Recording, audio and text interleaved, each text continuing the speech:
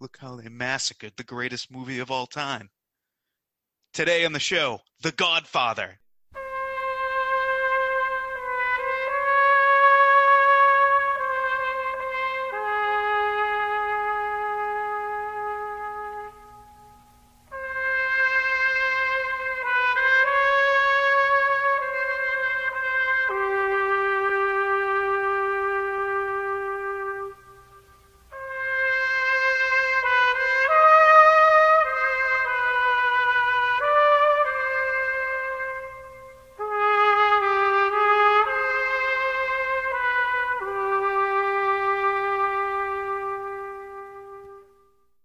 Welcome, everybody, to the greatest movie of all time, the podcast in which I, your co-host, The Godfather, Rick Barrasso.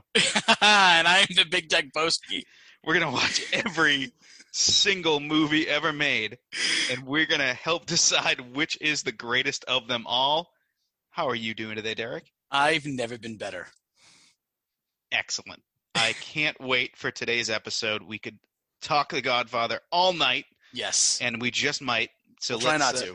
Let's get going on this before we get to our deep dive into The Godfather. Let's take care of some business. Last week, we had an episode that I had been waiting a long time to do. We talked all about Star Wars, and I really enjoyed that one. I've been getting some excellent feedback, and I hope you will listen to that one as well as any of our library. We are on Spotify. We are on Apple Podcasts. We are on basically whatever you listen to podcasts on, you will find us. Yes. And if you're on Apple Podcasts, review it. That would be so helpful for the show. And subscribe anywhere. It's going to be super helpful, like I said. So please do that. And if you enjoyed it, that episode or any episode, or you have anything else you want to see us cover, let us know on social media. We are the Greatest Movie of All Time podcast on Facebook, at Great Movie Cast on Twitter. We are at Rick and Rec on Instagram. That's at RICK and REK. And you can always email us at greatestmoviepod@gmail.com. We would absolutely love to hear from you. And of course, as one of our best friends in the world, I'm seriously considering having him stand Godfather to my child, Oof. if and when I have one. Bruce Wayne, as he would say, tell your friends about us. Yes. Today, though, we two Italian-American men are going to do what Italian-American men do best, and that's talk about The Godfather for like an hour. Yes. So, or more. So we're really just in our absolute sweet spot here. So for those of you that don't know, The Godfather is a 1972 capital M masterpiece. And it's about a lot of things, but it's mostly about the Corleone crime family. It's directed by Francis Ford Coppola. It's got Al Pacino as Michael Corleone, Marlon Brando as Vito Corleone, Diane Keaton as Kay Adams, Robert Duvall as Tom Hagen, and James Caan as Sonny Corleone. It's got a 9.2 on the Internet Movie Database, 97% on Rotten Tomatoes, and a 100 on Metacritic. Wow. Yep. It has grossed, the gross is sort of up in the air. It's somewhere in the range of 246 to 287 million, depending on what sources you're using. And it costs between $6 and $7 million to make. So, obviously, huge hit. Mm-hmm. Our girl, Pauline Kael, I agree with her this week. She called it just a great merger of commerce and art. Roger Ebert said it was brilliant, 4 out of 4. Gene Siskel washed the demon makeup off his face for a minute, and he gave it 4 out of 4 as well. Stanley Kaufman of the New Republic disagreed. And he really seemed to have a problem with Brando's performance. Basically said, Brando's full of hot air. It seemed like a personal thing. Yeah, seriously, like I can't even. I'm actually kind of heated right now that anybody would give this movie any negativity. You don't fucking like The Godfather? What the fuck? No, I think Brando is such such a huge figure in movies and in acting in the middle of the 20th century. It's people are going to have strong opinions on him, Yeah. and this is a very Brando-y performance, if And I nothing mean, else. not to mention to start digging in deep already. I mean, the producers did not want Brando in this movie. There was a lot of crap about that. They didn't want Brando. They thought he was hard to work with. He was too clean cut looking. He wasn't going to have a good performance. And boy, were they wrong. Well, you've seen the pictures of whenever someone else's back is to the camera and Brando's face is to the camera, his lines are just written on them Right, right. like they're human cue cards. So I can definitely see like, oh, this fucking guy. But obviously it's one of the most incredible iconic performances in the history of movies. So Yep. yeah, that's a good decision keeping Brando. Derek, do you remember the first time you saw The Godfather? I was thinking about this, and I don't know if this is accurate, but I remember hearing a big buzz about it. Just my whole life, I always knew that this was a very important movie. And I think one day, I think it was in early high school, I stayed home sick, and I wasn't sick. I told my parents I didn't feel good. You I fucking stayed home. scoundrel. I stayed home just so I could watch The Godfather. And I watched it in my bedroom, and I remember, Rick, you know me, I like to tell the truth. I wear my heart on my sleeve. I felt like it was home to me the first time I saw it. I just never resonated with a movie like that ever. I don't know if it's because I'm Italian and I kind of understand what they're talking about a little bit, as far as like, the food and things like that, the way they talk. And my family's like that, but just the cinematography, the acting, the story, the themes, the music, oh my God. And I've seen it probably a solid 60 times since then. And Wow. I watched it again recently, and I was so happy I did.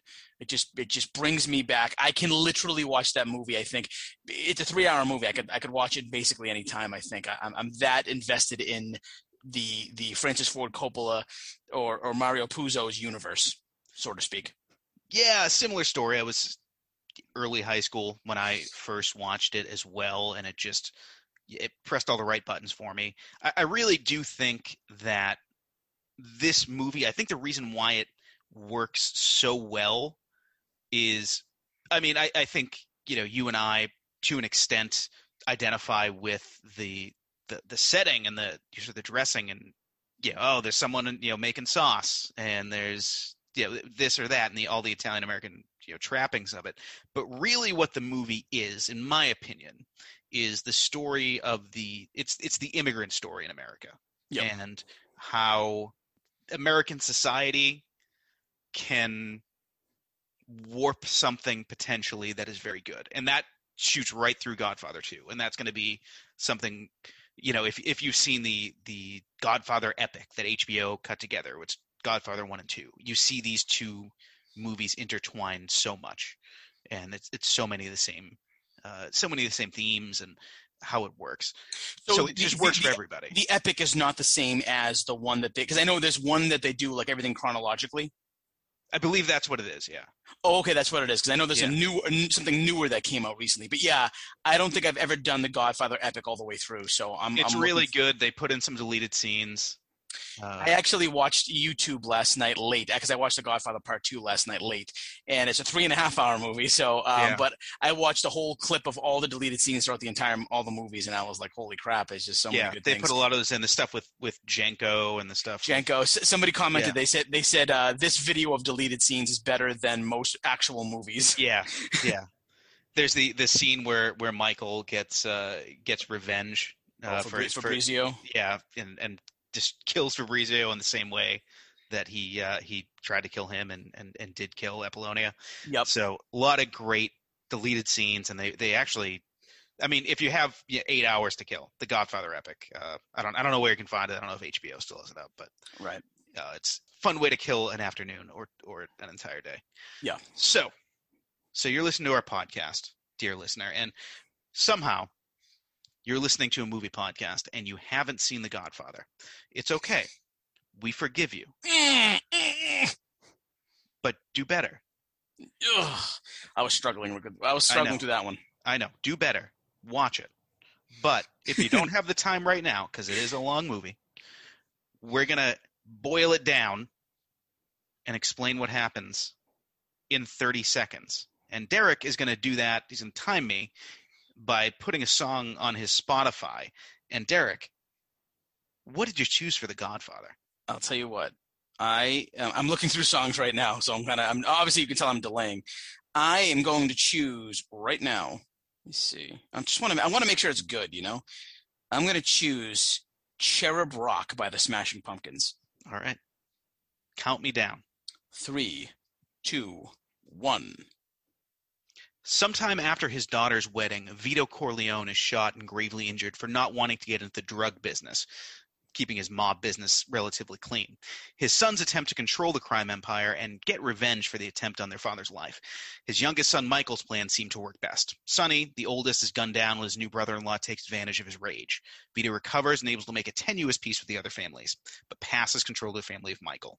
The youngest Corleone stands godfather to his sister's child and has all of the enemies of the family killed. Time.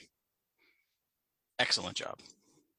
So I gave you an extra second just because I wanted to hear what you had to say. That's fine. You didn't say go, so I didn't. I know you were waiting for me to say that. Yeah, I'm sorry about that. Yeah, you son of a bitch, Dick Boski. Dick Boski. So sometimes. There's a lot to love about this movie, and every week we go through our subject and we name our top 3 favorite scenes. So we're going to do that this week as well. Now, Derek, what'd you have for number 3? All right. So, this was hard. This whole movie is a great scene. So I have to cheat a lot in this, and I will say I'm just going to give my quick fourth because I really wanted to mention this scene. Yeah. And my fourth favorite was Connie's wedding in the beginning of the movie. From beginning to end, there's a beautifully shot scene. I can literally recite the whole scene because I've seen it so many times. It shows you every character and sort of what they're about a little bit. You know what I mean? It shows you Michael being in the war and he's not part of the family business. Sonny's kind of a little hot and he's cheating on his wife. Tom Hagen's very respectable and he's helping the Don with all these people coming in for requests. And then Fredo's kind of a goofball and a little drunk.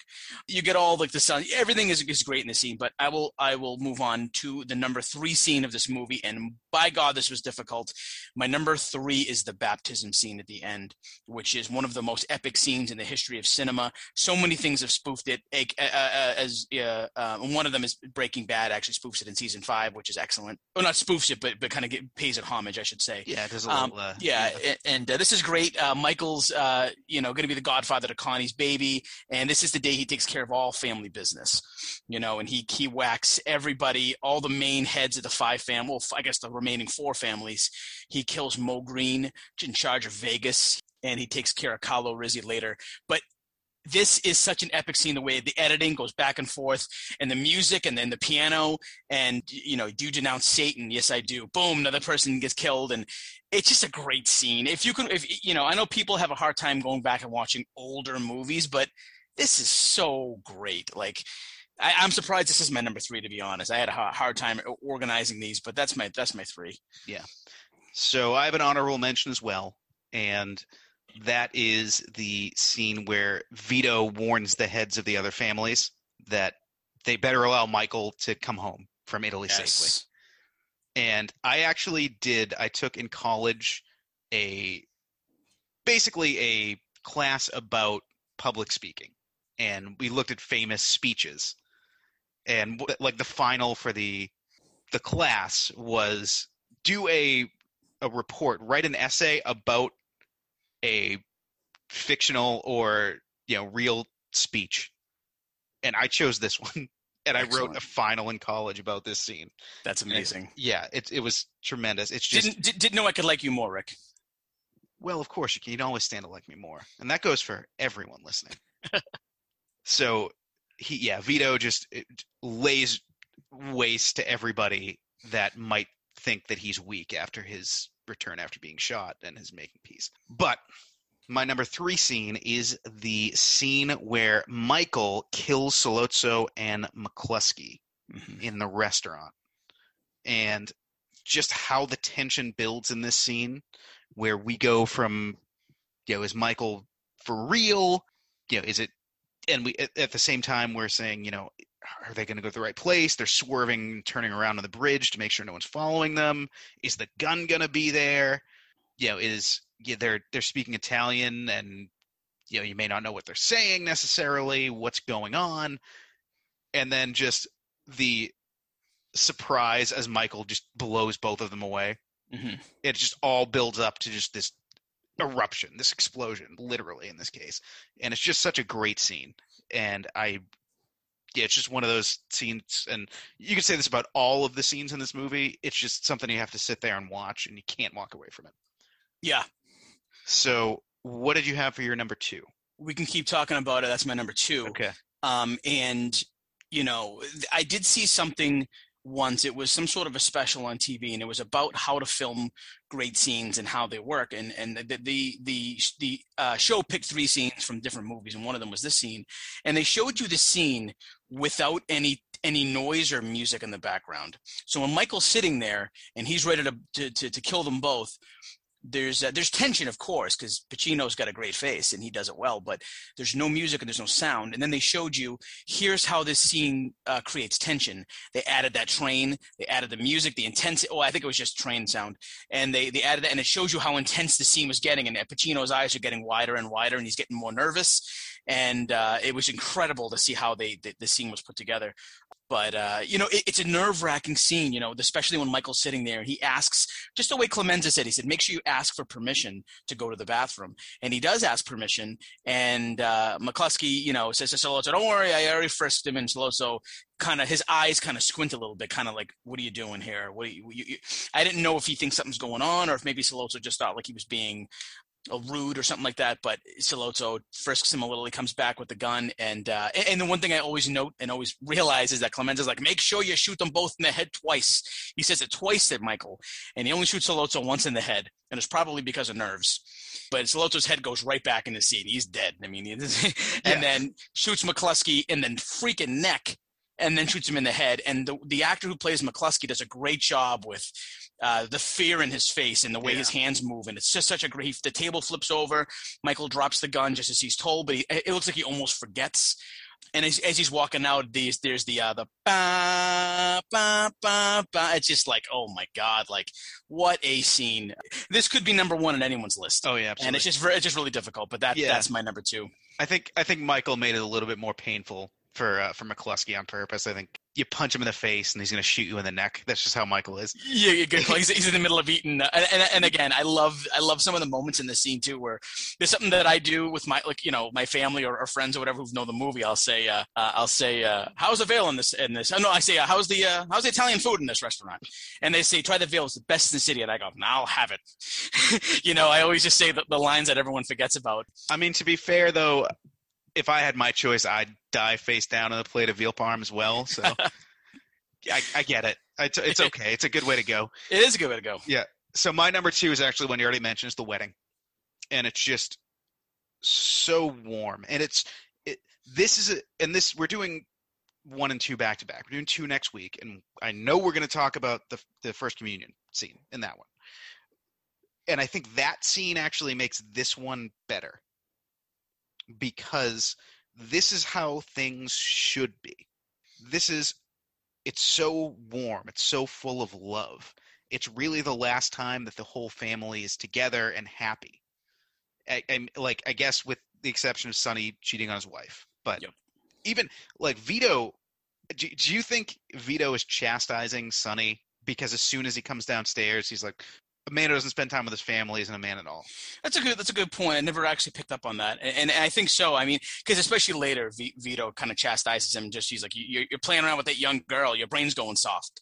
So Vito's absolutely aware of it. And Vito's just trying to teach everyone all the time.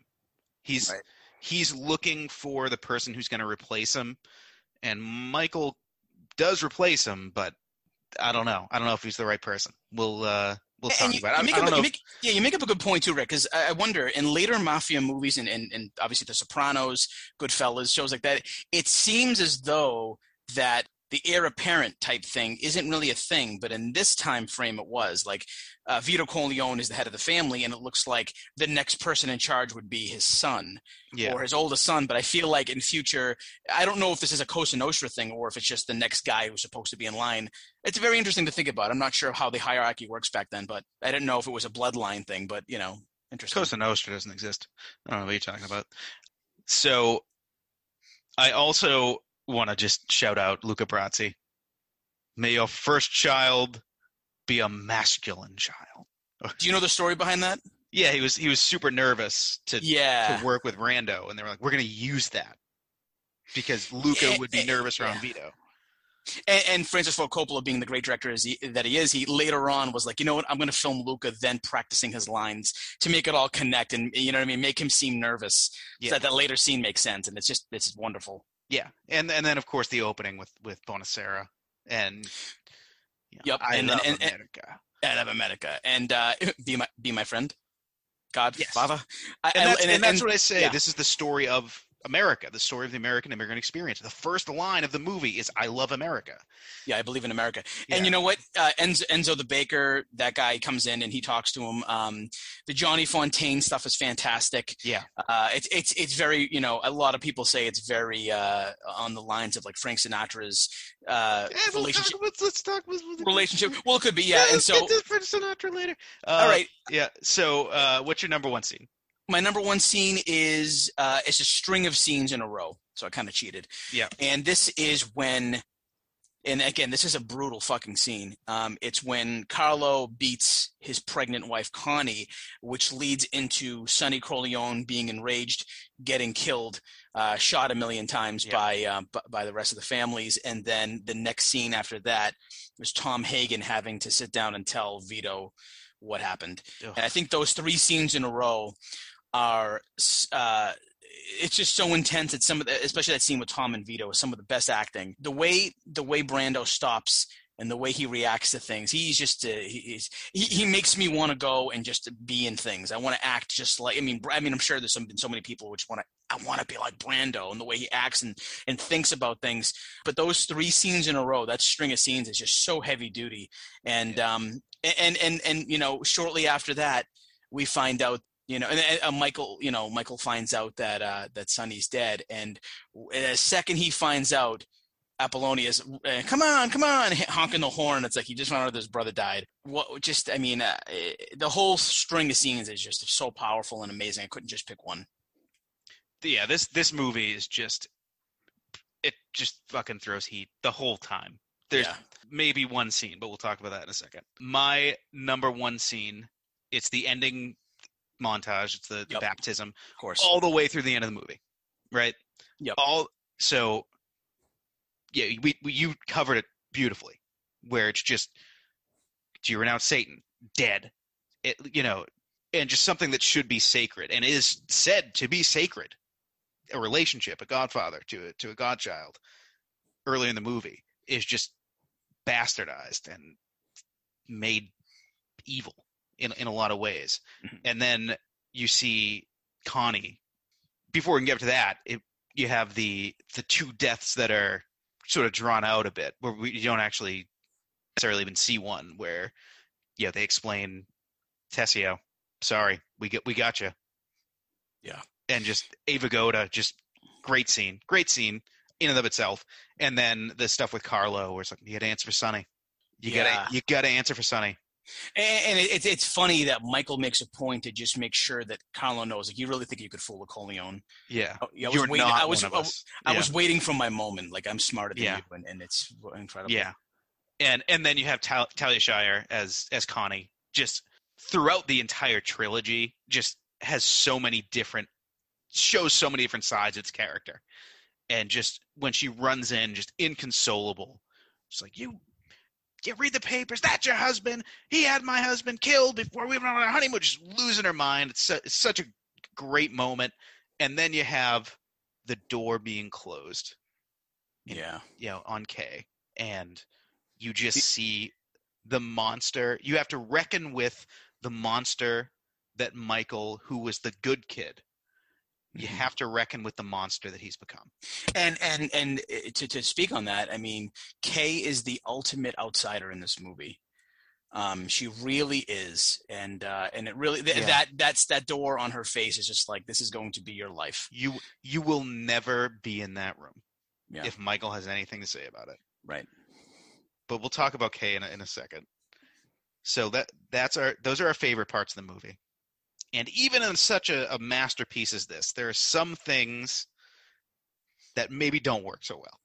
So Derek, what is your least favorite part of the movie? I really had a nitpick here. I really had a nitpick because this, you'll find out later how much. I mean, I'm sure you already know that this Yeah. is a big movie for me. But the worst part of the movie for me is just a little mistake, and that is when Sonny's beating the shit out of Carlo in the Yep. street. Yeah, I get that too. He misses his face He by a mile and a half. whiffs. Yeah. I mean, I think Coppola probably saw that and was like, "Should I?" And it's just like he misses a mile. And I would say the one cool thing about the scene, if you really pay attention and look at the background, is the actor who plays Jenko in The Godfather Part 2, who also plays Carbone in Goodfellas, is in the background watching this fight happen, and he has some funny reactions. But yeah, pretty bad whiff.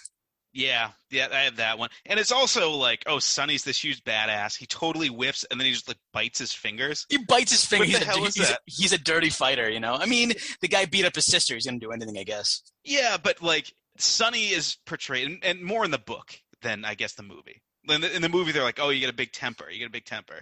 But especially in the book, it's like Sonny is a fucking badass. And this is just like, oh, okay, well, I guess he's just biting fingers like, yeah, like he's fighting like I don't know, like someone who doesn't know how to fight. Right. But I have one more.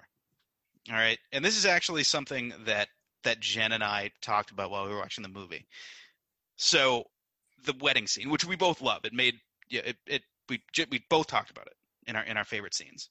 What did Michael tell Kay about his family before the wedding?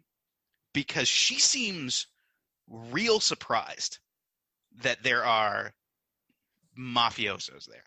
Like she's like, and if you're gonna, let's put ourselves in this position. If you have a criminal in your family, if you're having a wedding and you know that there is going to be a psychopath like Luca Brasi there, don't you give her a heads up if you're bringing her, be like, hey, there might be some people there that you're going to want to avoid because my family, not me, my family is this. Especially when he's already serious enough about her to be like, you're in the picture with us. You're in the wedding picture. She walks in blind. Well, I don't know. I think that, you know, I see Kay as this person who's a little naive at first. And I think that she's kind of head over heels for Michael. And I'm sure Michael gave some sort of a cover up where he's like, you know, my father's in the olive oil business. And he could have been kind of ashamed, but he seems to not be so much, especially when he's sitting down with her and he's like, oh, you know, here's this true story about how my father held a gun against somebody's head and, you know, your brain's going to be on this contract. So, yeah, I don't know. Like, and I'm going to admit this, and I can't believe that I'm admitting this, but I have not read the book, and I have been meaning to for years. So the next thing I'm going to do is read the book. So I don't know. You might know better than I do. Does that explain a little bit more? It's been I read the book in high school, so I will have to revisit it. So the thing about the book is there is the stuff they cut out of the book were very good decisions as to what to cut out. I know about the Lucas stuff. Well, there's the Lucas stuff, and that would be tough because you wouldn't be able to put it on screen. Right. But do you know about the Sonny and Lucy Mancini subplot? I know. I don't know if this is what you're talking about, but I know that Sonny supposedly has like a humongous dick. Sonny has a humongous dick, and Lucy Mancini's vagina is also deformed to the point where she only can have sex with someone with a giant dick. Gotcha. Okay. That is a subplot in the book, and there's more stuff out in California as well.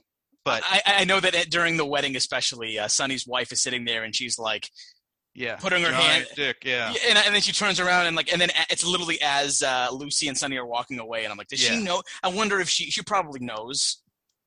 about Yeah, that, but it's her. I don't know. It's odd. yeah.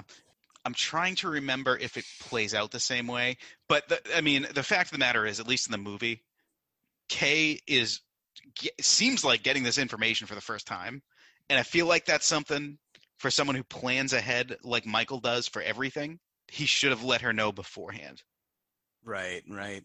Or maybe, I mean, again, I'm trying to defend the plot as much as I can, and I'm wondering if, he did tell her that this was the case, but it was she sort of made it into more of because you know how like people say like, oh, Goodfellas is a little bit more how it was, but Godfather's a little bit more romanticized Yeah. version of it. I'm wondering if that was sort of like, my family's involved in this, but and especially I wonder if like Michael knew subconsciously, like, well, it's my sister's wedding. I don't think that somebody like Luca is going to act up here. So I don't think she But has even any even. so, wouldn't she? And again, He's yeah, also telling her like the history of his family right, because like she doesn't know about Tom Hagen. right. That's true too. Yeah, I think she's left in the dark in a lot of this at He's like first.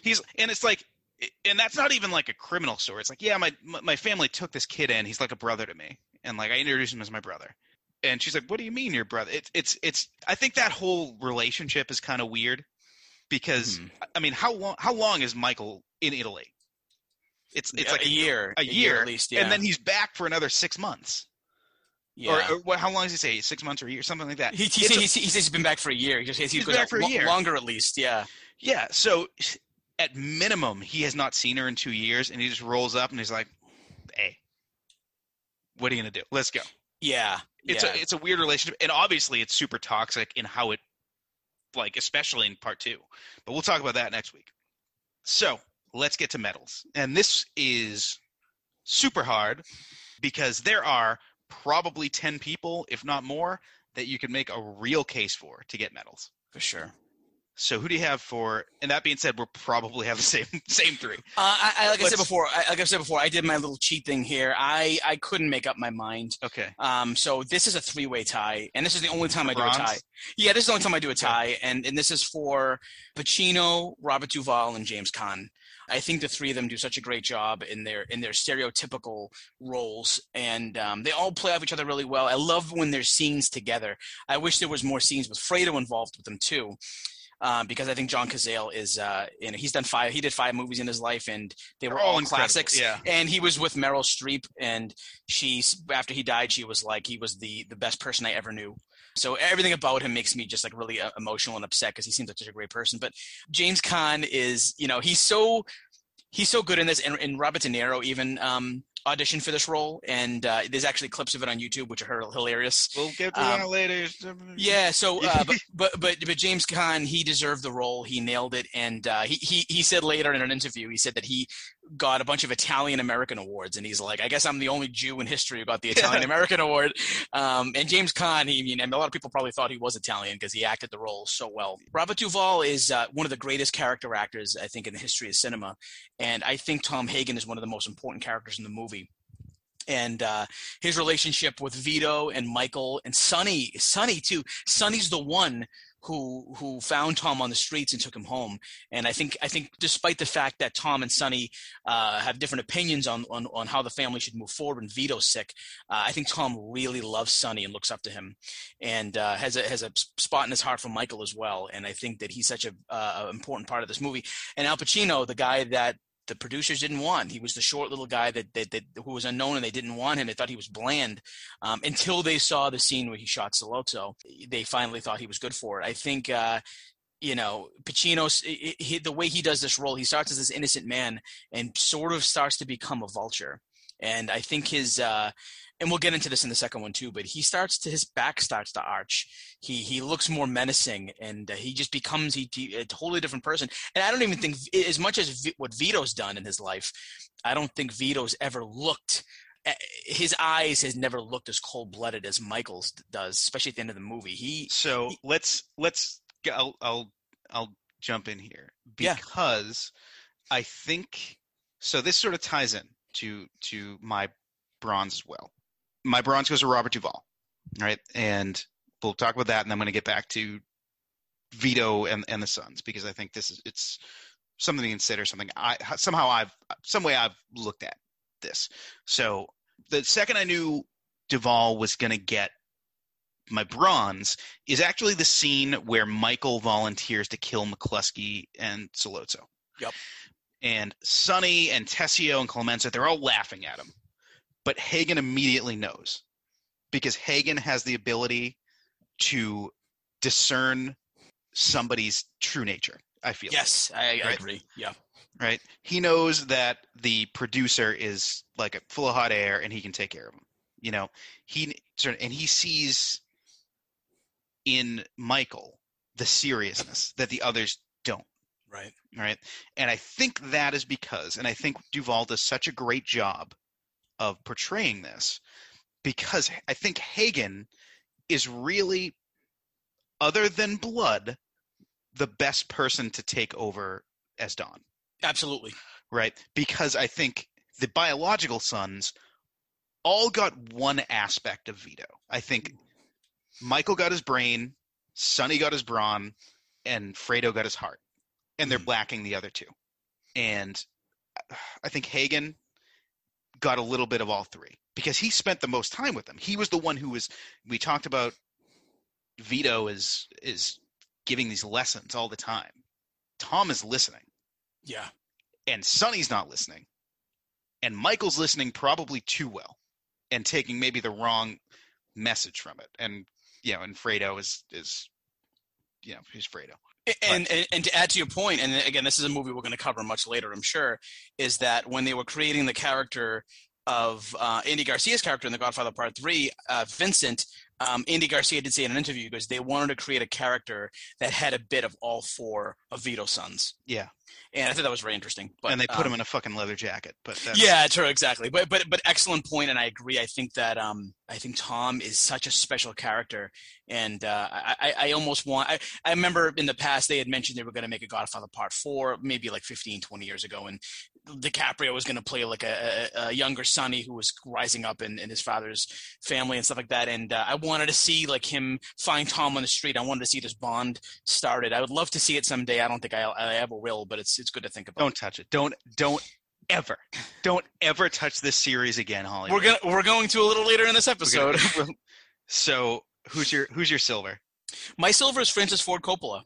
Some people were like, "Oh, Scorsese should have touched it." I don't think it would have been as warm if someone else had touched this movie. I think that he really fought for Brando and Pacino to be in this movie. He even said when he read the book, he saw Pacino's face in the role because he had seen him on Broadway and as a stage actor and everything. And he knew what he wanted to do. And he said even at one point they wanted to bring in someone to do more violent scenes. We'll bring another director in. He was going to get fired at some point. He knew what he was doing. Just give him the time to do it. I mean, I think Coppola makes some mistakes later in some later films, but I think overall, he created, from Mario Puzo's vision, he created the perfect film in my opinion. So he gets my silver. So my silver goes to Al Pacino. And you mentioned, Coppola saw him on Broadway, but this was his second role in a feature film. Mm-hmm. Just imagine being at the beginning of one of the great careers in the history of Hollywood, and almost at the very beginning, and knocking it out of the fucking park like this. Yes.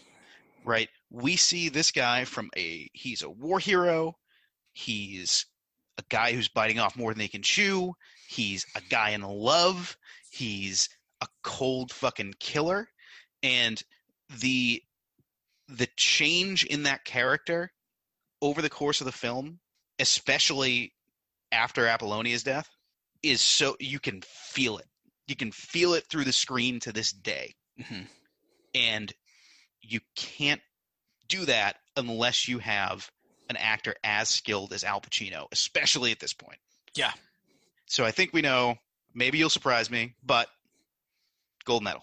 Yeah, gold medal goes to Brando. I mean, he's There's one scene in particular, and you're probably not even going to know what I'm talking about. You might, but I brought this up to a few people in the past, and like I said before, I mentioned this on a lot of podcast episodes that I like to watch actors and what their mannerisms are when they breathe, what they look at. I think the more time you take as an actor, the stronger your performance is. If you really take moments, and that's something that I can't do on stage when I perform because plays have to be fast, or else the audience just starts losing it. They're like, okay, this is slow.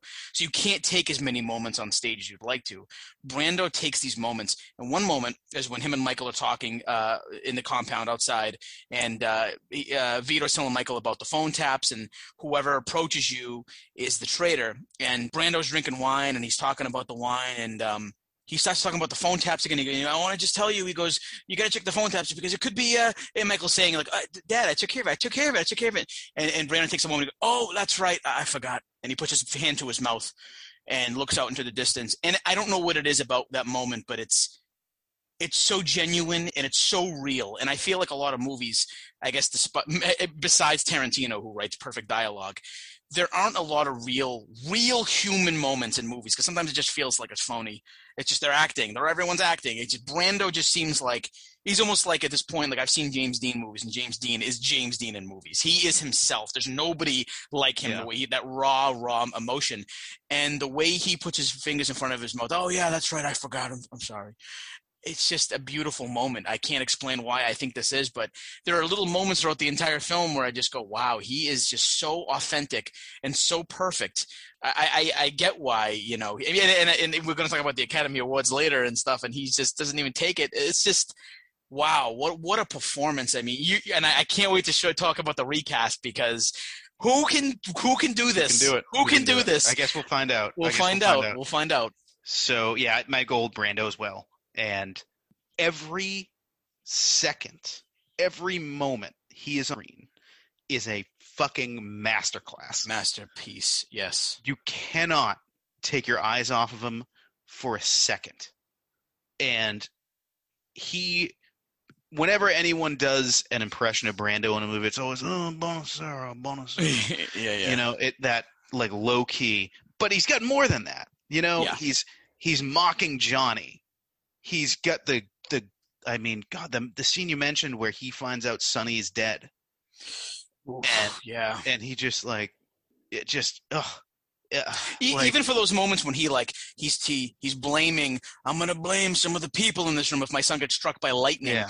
And the way he takes his moments to cough and get up, and he's just so involved in this character that he's beyond belief. He really is. Like I said, that character is the only character fully equipped to run the family. Nobody else really. And Rick, the moment when he's lying in bed and he comes back from the hospital and he says, in the lowest volume possible, can barely get it out, "Where's Michael?" Yeah. And when he finds out that he killed Sollozzo, the way he puts his hand up to dismiss Hagen is so feeble, and he is so visibly upset. It's just an incredible moment. Because it's the one thing. Because you find out later in the movies, I just had bigger plans. Right. And he knows Michael is lost. Like he knows it because he in the same way that Hagen does. He knows the nature of the people he's dealing with. Absolutely. So let's get to it. Recasting. I'll go first because I know you have recast the whole fucking movie. But I only got two, and you've stepped on both of them already in the episode. I'm sorry. So, I mean, Frank Sinatra as Johnny would have been incredible. Okay. And De Niro as Sonny. And I sort of phrased the De Niro one as is it better if De Niro is Sonny, or are we better off with what we got with him playing Vito in part 2? Right. I mean, man. I mean, all right. So yeah, you, Derek, you sent me a text yesterday, and you said that as of last night, you had 13 roles recast.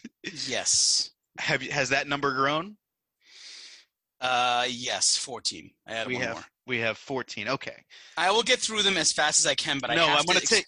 I want to let this breathe because this is important. Or have your phone ready, Rick, because I don't know if you'll know some of the actors I'm talking about. You might not. Okay. And maybe just for a few of them. So we'll start from the very bottom, in my opinion. So I think the only character that's very memorable that I didn't cast was Luca Brasi. I could not figure out a Luca. And Batista.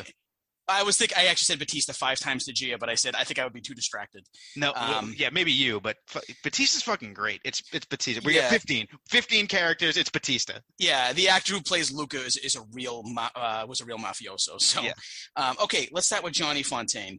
I was thinking of singers, couldn't think of a great singer. Again, Gia gets so much credit for this list. She gave me so many good ideas. And half of this is Gia. Johnny Fontaine, I went with Luke Evans, From who Gaston, plays Beauty and the Beast. Gaston. Yeah, I was thinking about Is he a singers. singer? Well, he sings as Gaston, and he's got an incredible That's voice. yeah. So I figure if he can sing Broadway and he can sing things like that, he could probably get away with singing kind of one of those Okay. Sinatra-esque songs. So I'm Luke Evans. He's a very good-looking man too, as well. So I think Johnny Fontaine needs to be a good-looking guy. Officer McCluskey. Yeah. I went with J.K. Simmons. Okay. I was trying to find an actor who can bring that intensity of that piece of shit McCluskey. I came up with him. Virgil Soloso. I went with the actor Rufus Sewell. Yep. Yep. Good call. I think he plays a piece of shit really well, and he's got that lazy eye, and he's menacing looking. Rufus Sewell, you'll know listeners from A Knight's Tale and Dark City. And Bless the Child. He plays that Satanist dude. Great villainous actor. Villainous actor. Yep. Okay, this is where we get kind of interesting. Okay. Carlo Rizzi. Yeah. I went with Zac Efron. Yeah. I think Carlo needs to be good looking, just the way he appears to be. He's this good guy. And Zac Efron's played also Ted Bundy. He can do kind of crazy asshole and also be good looking. I think Zac was a good choice. Yep, I like that. Connie Corleone was a little tough. I went with the actress who was in Deadpool, Marina Baccarin. Yeah. Is she the only thing, and I hate to do this. No. But is she a little too old to play? She might be. Yeah. And again, if I missed it a little bit, I tried my best to do what the age group was. But she was great. She was in Firefly, the TV show. She was in Gotham, the TV show. She's a great actress. Yeah. You might be right about that. So some of the ages I went with you might say they're too old. She's I mean, I think her a few years ago would have been perfect. So I get where you're going with that. And I will say some of these actors later on, we're going to get to the big ones. Yeah. Give me some freedom because I think you might be right about some of them. They're a little bit too old, but also have that face where they could look at a certain age. Yeah. Okay, here's where Gia blew my mind. Okay. Tessio. Okay. Christopher Lloyd. Yeah. I don't know. Gia, you hit the nail on the head. I think that would be really interesting. It's just because I think Abe Vigoda is a very playful actor. We got to get back and get my own family. If you were here last night, that's exactly what I said. Telling Michael he needs to think more fourth dimensionally. Tom, can you get me off the hook for old time's sake? He's just got the dark brown hair. Exactly. Okay, this is where it gets kind of muddy. I still don't know how I feel about this one. Clemenza. Yeah. Vincent Pastore, who plays Big Pussy in The Sopranos. Yeah. The older he looks, I've seen him in a lot of interviews lately, he just looks more like an old school mafioso now. I like him with white hair, and I thought he's got the weight like Clemenza. I think he might do a good job. Plus, I couldn't think of anybody else. Yeah. So this, I probably should have said this person first because this is another character people might not remember. Paulie Gatto, who gets killed early on for betraying the Don. Yeah. Eduardo Bellerini. He is in The Sopranos. He plays Corky. He's a drug addict who's always with Christopher Moltisanti. He helps take out some hits. He's in a movie called Dinner Rush. He is what I'd think of as one of the most perfect faces in Hollywood, kind of like Cillian Murphy. He's just got that face, striking face, and I thought he played a good Paulie. And also, I just wanted to get him in this movie. Okay. He is definitely too old. He's 51, but he doesn't look it. He looks like he's like 30, but he's a very good actor that no one knows about. All right, here we get to the big stuff. Kay Adams. Yep. This was really hard. So this could be any. So Kay, I think can be it. I mean, with a lot of the other roles, you're tied to like it's got to be someone who looks a certain way, and I think with Kay, it's just got to be someone who's not Italian, and that's it. Yeah. I went with a few English actors going forward, so you might be surprised by this. And again, this is a hard one, but I went with Emily Blunt. Yeah. I thought that she could pull the role off and bring some color to it as well. Plus, she's always somebody who I kind of root for in movies. Yeah. She just has that face. Okay, here we get to the fun stuff. Okay. Fredo Corleone. Okay. Gia originally convinced me. If you don't fucking say Sam Rockwell, I'm gonna be Sam shocked. Rockwell was my first choice. Yeah. He's too fucking old. He's way too old to play Fredo. Fucking your Connie is 40. So okay, like... I think I have a better Fredo. But I will say the first choice that Gia told me, she said, "What about Joaquin Phoenix?" And I said, "God damn it, Gia, that is a good choice because he plays that emotional so well." Yeah. But I went with, and Gia agrees with me. I think she actually gave me this one, Giovanni Ribisi. Okay. He has something about him that's feeble. And he has that sort of like wanderous face, kind of like not knowing what's going on.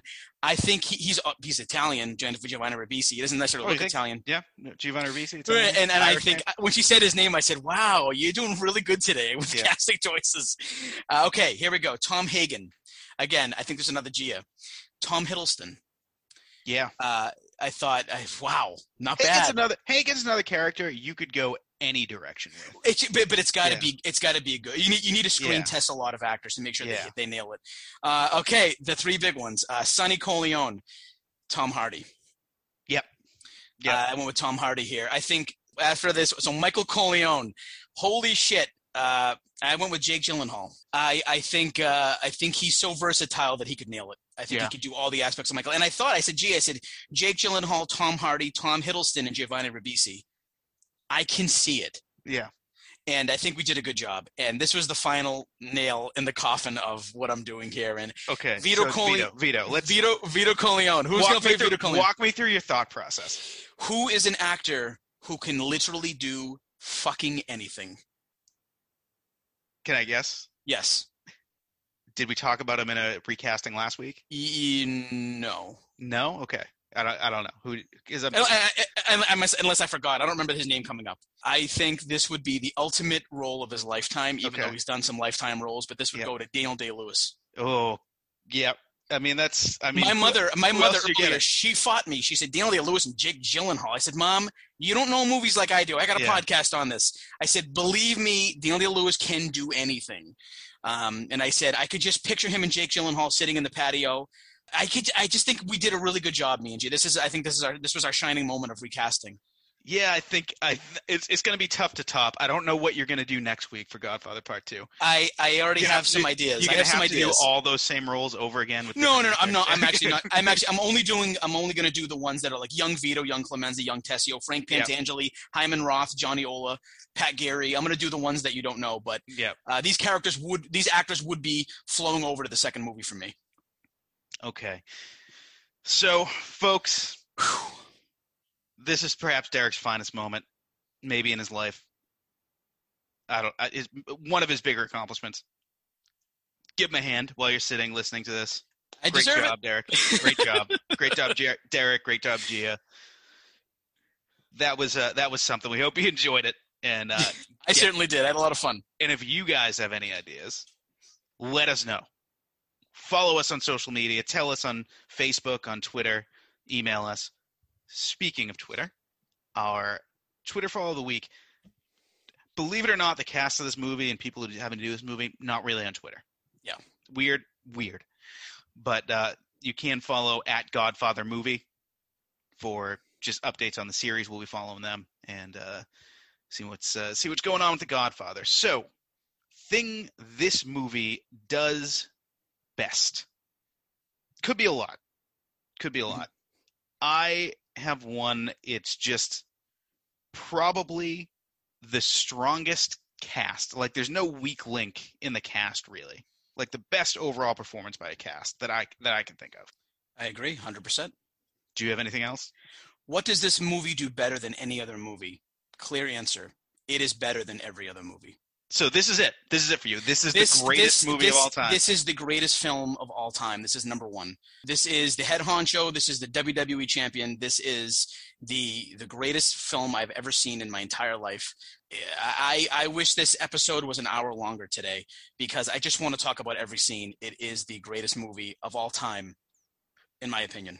Well, we know what's going to be number one on Derek's ballot, but keep listening to our episodes. This is episode number 31, I do believe. Once we get to 50, we're ranking the previous 50. Maybe Godfather ends up on top of the list. Maybe not. Maybe it's Godfather 2. I can't wait to talk about number 2, and we'll talk about where that ranks. Maybe it's the Cider House rules.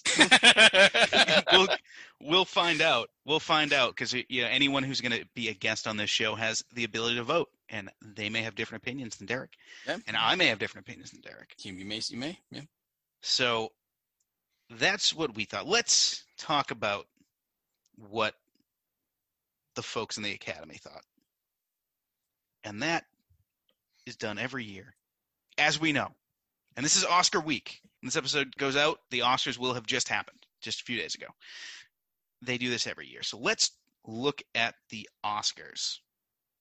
Took place in the year of our Lord, 1973.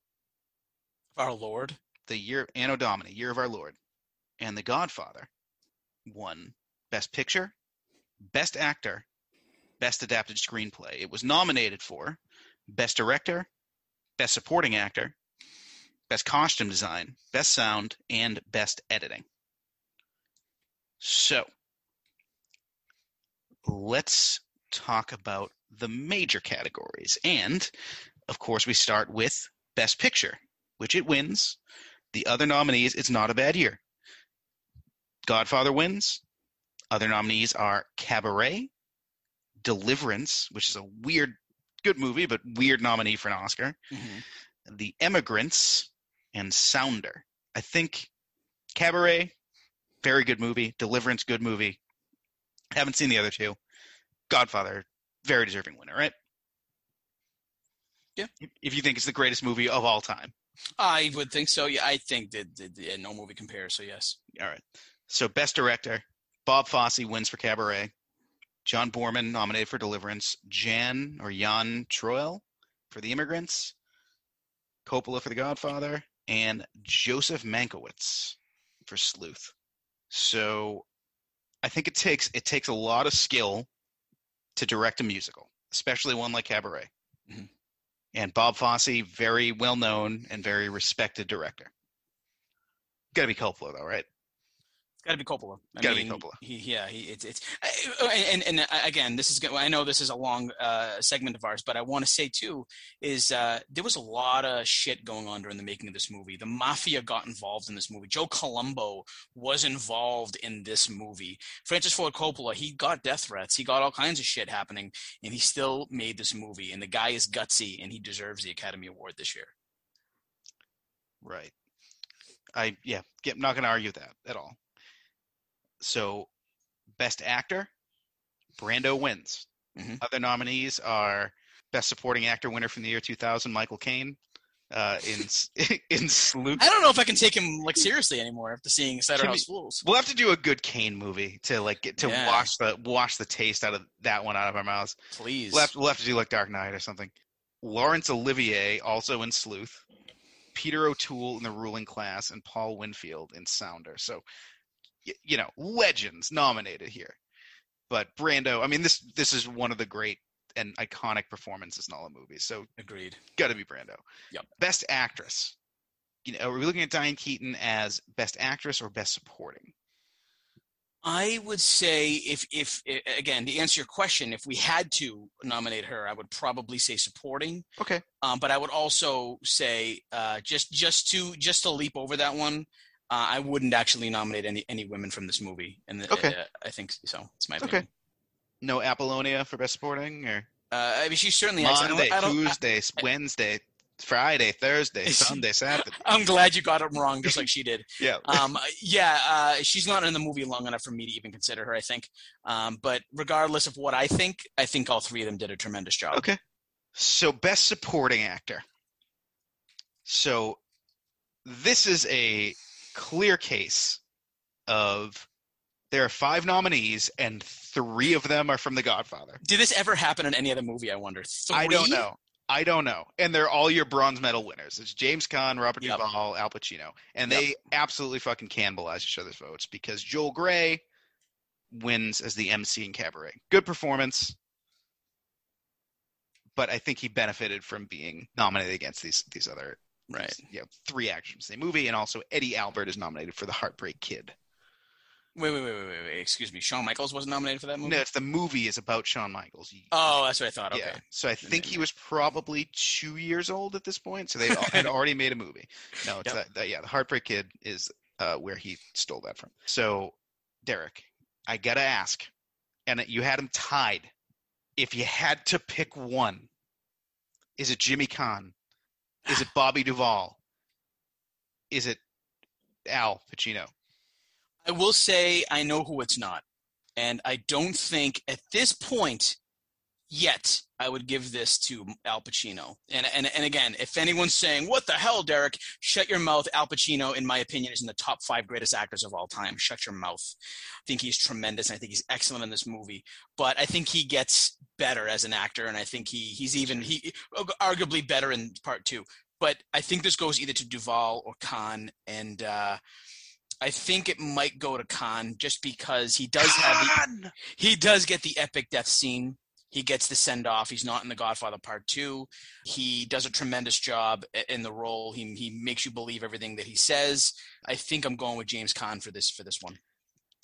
I think I'd go with Pacino. Okay. And we'll talk about his performance in Part 2 more because Jesus Christ. Yeah. Like, come on. But I think Pacino should win for this. I think there's more meat on the bone for Michael. I think the character is so fully realized. Duvall comes close. Duvall's a close second. But I think, for me, it's Pacino. I humbly respect your opinion. You damn right you do. I think it's a great. And again, I think you can agree with me that this is pretty difficult. Yeah. There's a reason why all 3 actors got nominated. Yeah. It's a tough one. It's a tough one to choose. So, that was our episode on the movie that Derek thinks, at least at this point, because we're going to watch every single one ever made just to make sure, is the greatest movie of all time. Do you agree with him? Do you have a different opinion? Do you think 2 is better? Well, we're going to be speaking to you next week, because next week we're doing Godfather Part Goddamn 2. Which is the official. That was actually the working title. Godfather Part Goddamn. Before we even move forward, I just want to go ahead and sit here and thank Rick Barrasso, my good buddy, one of my closest friends, for allowing us to do the Godfather Part 2 before we did Star Wars: The Empire Strikes Back, because I know how much he wants to do that one, and I know that's also one of the greatest sequels ever. So I just want to thank you, Rick, for allowing us to do these movies back to back. Well, it's great in a different way, and we're doing Godfather Part 2 next week. It kicks off sequel month. That's right. We're doing sequels to movies we've already done. Next week, Godfather Part 2. Week after that, Indiana Jones and the Temple of Doom. This is like this is a Derek run. Because after that, Back to the Future Part 2. With a guest you have arranged for us. And who is that, Derek? Yes. For Back to the Future Part 2 is my buddy Lucas Lamont, and I'm so excited about it because he's a big movie buff as well as us, and he's a lot of fun, so we're going to have a great time with him. And after that, to round out sequel month, we're going to another one of your favorites, which is also one of my favorites, Lord of the Rings, The Two Towers. Yes, and we're going to have Joe Boynton. He's back. Another returning guest. So we're looking forward to that. So that's going to be sequel month in all of May. So get ready for that. To borrow a phrase from our very first episode, hang on to your butts. So can't wait to have you back for that. And then June, we won't get into it yet, but June's going to be a lot of fun as well. Yep, a lot of fun guests as well. A lot of fun guests coming up, some returning guests, some new guests coming up as well. Can't wait. So that's our episode on The Godfather. Derek, what do you have coming up on our sister show, The Greatest Album of All Time? So in this time frame, and this will already be out, but the next episode is Alanis Morissette, Jagged Little Pill album from 1995. Absolutely. I knew the hits, but listening through this album blew my mind at how many of the tracks on it that weren't singles that are great. Powerhouse album that year. With my friend Lee Moretti, who is she is the front person singer for the band The Furies, and she also was previously the multi-instrumentalist and tour guitarist for Third Eye Blind. And she is an awesome person, and it was a lot of fun. But the week after that is finally we got Rick on to do Nirvana Unplugged, which is very uncharacteristic of my podcast because it's not a studio album. So this is the first time I've ever not done a studio album. I may chastise Rick several times during the episode, but it's going to be fun. You gonna chastise me? What are you, my father? I'm joking with you. Chastise me? Hey, I'm joking with you. Hey, fuck you! You killed a guy? Forget about it. We might be doing Goodfellas soon. I don't know. We'll find out. Maybe. So, thank you everybody for listening. Well, you haven't been our host quite yet, Rick, because the most important part of this episode hasn't you're happened absolutely right. What am I thinking? And I think we all know. Damn it! I think we all know what I'm going to say. Damn it! Son of a bitch! All right, no. All right. Man. So Derek. No more meetings. But Wait a minute. Who says you can't kill a cop? We're talking about a dirty cop who got caught up in the rackets. Anyway, we almost missed the most important part of the podcast. God damn it. Thank you, Derek, for reminding me. Because I'm going to put 30 seconds on the clock. Don't need it. And you're going to goddamn use it. All right. We're going to put 30 seconds on the clock, and Derek is going to explain to us why, in detail, fully sourced, in the correct format, why The Godfather, despite not having things that Derek has used before in examples of the greatest movie of all time. Like, for instance, Tim Curry is not in drag in this movie. It's tough. It hurts. Daniel Day-Lewis is not in this movie. It's true.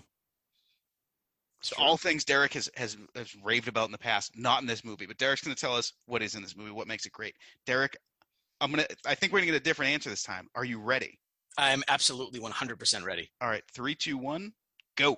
This is the greatest movie of all time. This is the best acting of all time, the best cinematography of all time. I think quite possibly the greatest direction of all time. This movie hits home so hard for me that I sometimes feel like I'm part of the Corleone family when I'm watching this movie. I love every character. It's very dramatic. I love the music. I love everything about it. This is my absolute #1 movie of all time. And that is time. You did it in 24 seconds. Woo! Great job, Derek. We had a lot of fun with this episode. Listen to us next week as we follow this up with Godfather Part 2. Perhaps one of the only movies better than this. We'll find out. For now, though, I have been your co-host, the Big Italian. For us. You already used that, so I know that's I'm all right. giving you demerits. I'm using it again because it's appropriate. All right. Well, I'm the Big Deck Boski, and something I just want to leave the audience with. Yeah. A very important thing is I want you to make sure that you keep your friends close, but your enemies closer. Keep watching, everybody.